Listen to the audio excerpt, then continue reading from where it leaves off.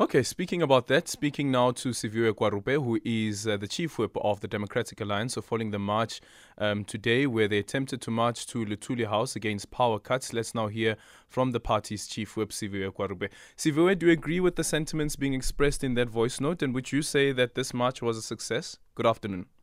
Good afternoon, Aldrin, and good afternoon to your listeners. I think the march was a success for what we set out to do. It's a pity the listener deems it as, a waste of energy and time, because I think the energy crisis is one of the biggest is the biggest crisis we're facing in South Africa right now. And for the longest time, the ANC has been successful in almost distancing themselves from being the cause of the problem. For the past 10, 15 years, every single problem that has been at Eskom can ultimately be traced back to the ANC, whether it is through the policy of cadre deployment, or whether it is through, Chancellor House, which had shares in the construction of Kosile and Medupi. And so that's why we had chosen to march to the Luthuli House, to say to the ANC, you are the real reason why we are here today. And of course, a lot of people, I think, were expecting, fireworks and DA supporters clashing with the ANC Youth League. But that was, not the intention. The intention was to put the message clear that we understand that this is what you have done. And this is why we are here this morning. This is why we are here today. And it's not to mean that is the only thing that the DA is doing. We're currently engaged in a court case around interdicting the 18% tariff hike.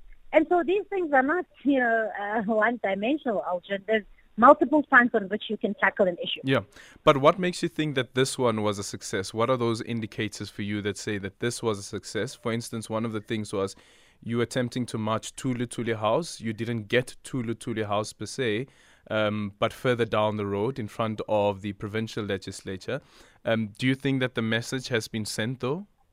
Absolutely. I mean, if you watch the impromptu press conference that Pulemabe had outside of Luthuli House, one can say objectively that the ANC understands that. I mean, first of all, I think they responded to this poorly.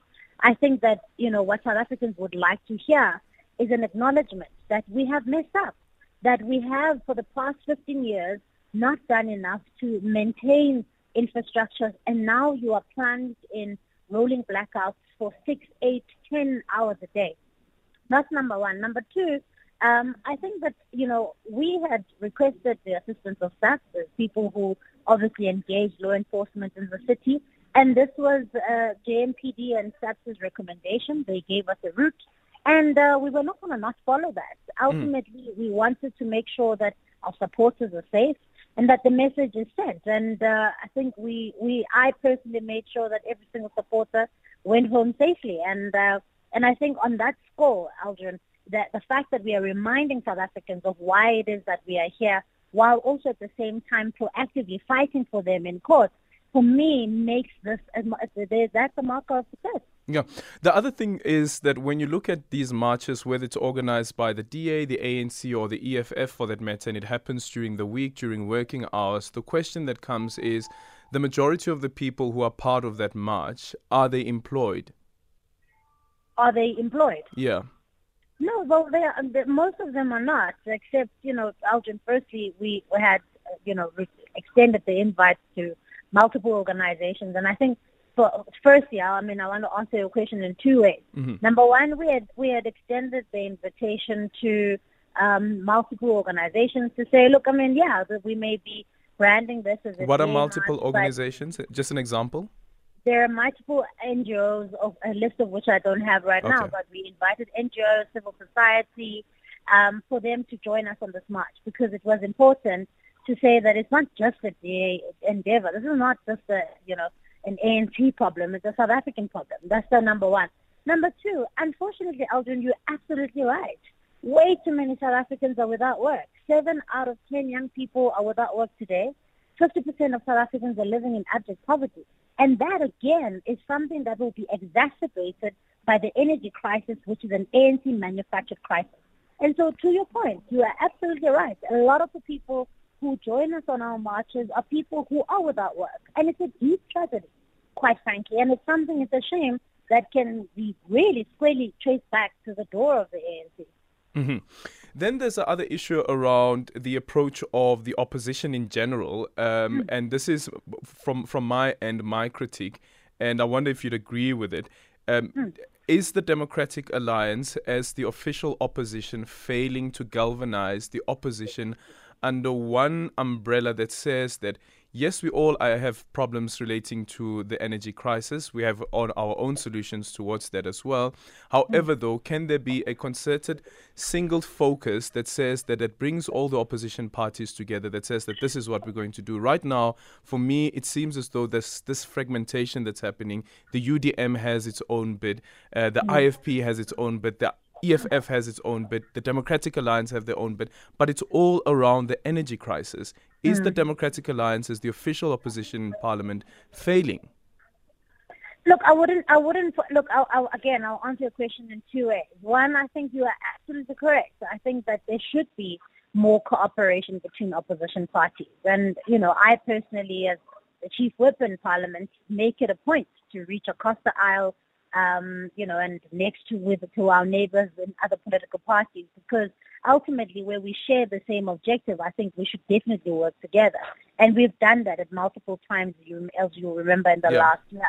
And I think it would be unfair to place that squarely on the DA. And I think it's incumbent. As the leader of the opposition. It is, yes, we are the leader of the opposition, but I think it's incumbent on all political parties for all of us to come together. And I take the criticism. And I think you're absolutely right. I think there is room for us to work a lot more closely together. But, ultimately, none of us has the silver bullet. Nobody has a monopoly on ideas. But I do take the criticism. And I hope that political party leaders who are listening can also take that on board to say that perhaps there's room for us to move in unison, particularly on issues that are affecting all South Africans and where they are non-political in that sense, if that makes sense. A quick question on our WhatsApp voice note line on 0614-104-107. Good afternoon, Alden. Good afternoon, listeners of Radio SAFM. Maria April Springbok, Northern Cape.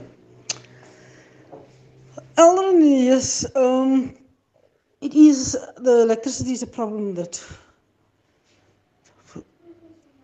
reaches all of us. But my question to the DA is that, or the coordinator of the DA is that it was mostly black faces. Where's the white people? They were not on the streets in the sun.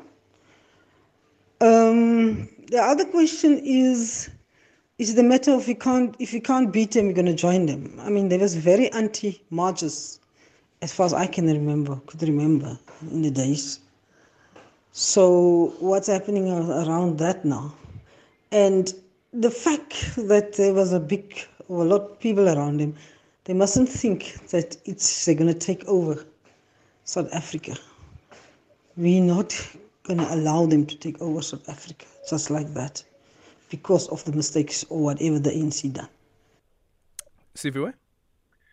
Alden, you're going to have to help me on the listener's second point because I missed it. She made a point about the composition of our march. She made a second point, and I heard the last point. So I don't know if you can assist me with the second point. Okay, we're going to try and replay that second part, but just quickly, the first part that she deals with the issue around the race.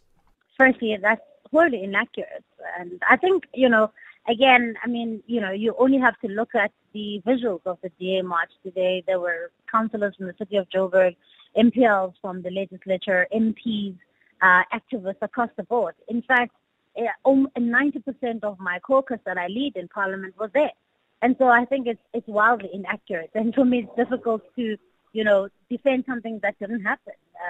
I think that, sometimes I worry that our prism around, sort of bean counting around who's there and who's not is always informed about the fact that we're probably the only multiracial party in South Africa that is diverse. And so often, that becomes a weakness of ours, whereas in my view it's a strength. So it's inaccurate. And the last point about, whether or not the DA will take over in 2024, I think, I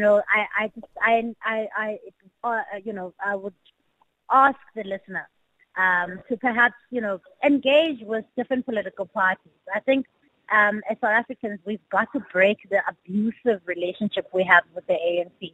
I think for way too long, they've gotten away with way too much. And I would urge the listener to perhaps, think about whether it's not the DA or anyone else, then think about, giving the power of your vote to somebody else and see if they are able to change the lives of not just yourself, but the millions of South Africans who are trapped in poverty, quite frankly. Okay, a final one, Siviwe, just quickly. The Action SA, I don't know if you saw that statement that they released with regards to that motion of no confidence in the mayor in the city of Joburg tomorrow, Dr. Mpho Phalatse. And they say again, it is the DA that is to blame for this because a proposal was made and the Patriotic Alliance has said that they'll come back to this coalition with, of course, the request to have 2 MMC positions. And Action SA was willing to give over those MMC positions. What happened here? Yeah. Look, I would be reluctant to discuss the intricacies of that, Aldrin, just simply because negotiations are still ongoing as we speak ahead of the council meeting tomorrow. So I would be reluctant to start playing the blame game of who did what and who did not. And so, I just want to assure the public that we will play open cards with the public about what we were able to offer, what were our non-negotiables, about the fact that we were wanting to make sure that we prioritize the residents of Johannesburg. And we are hoping that come tomorrow's council meeting that the coalition government will hold.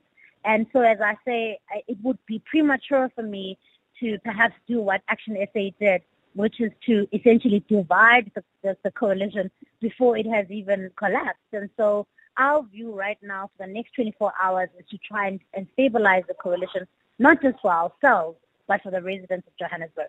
Thank you so much for your time. Siviwe Gwarube is the Chief Whip of the Democratic Alliance.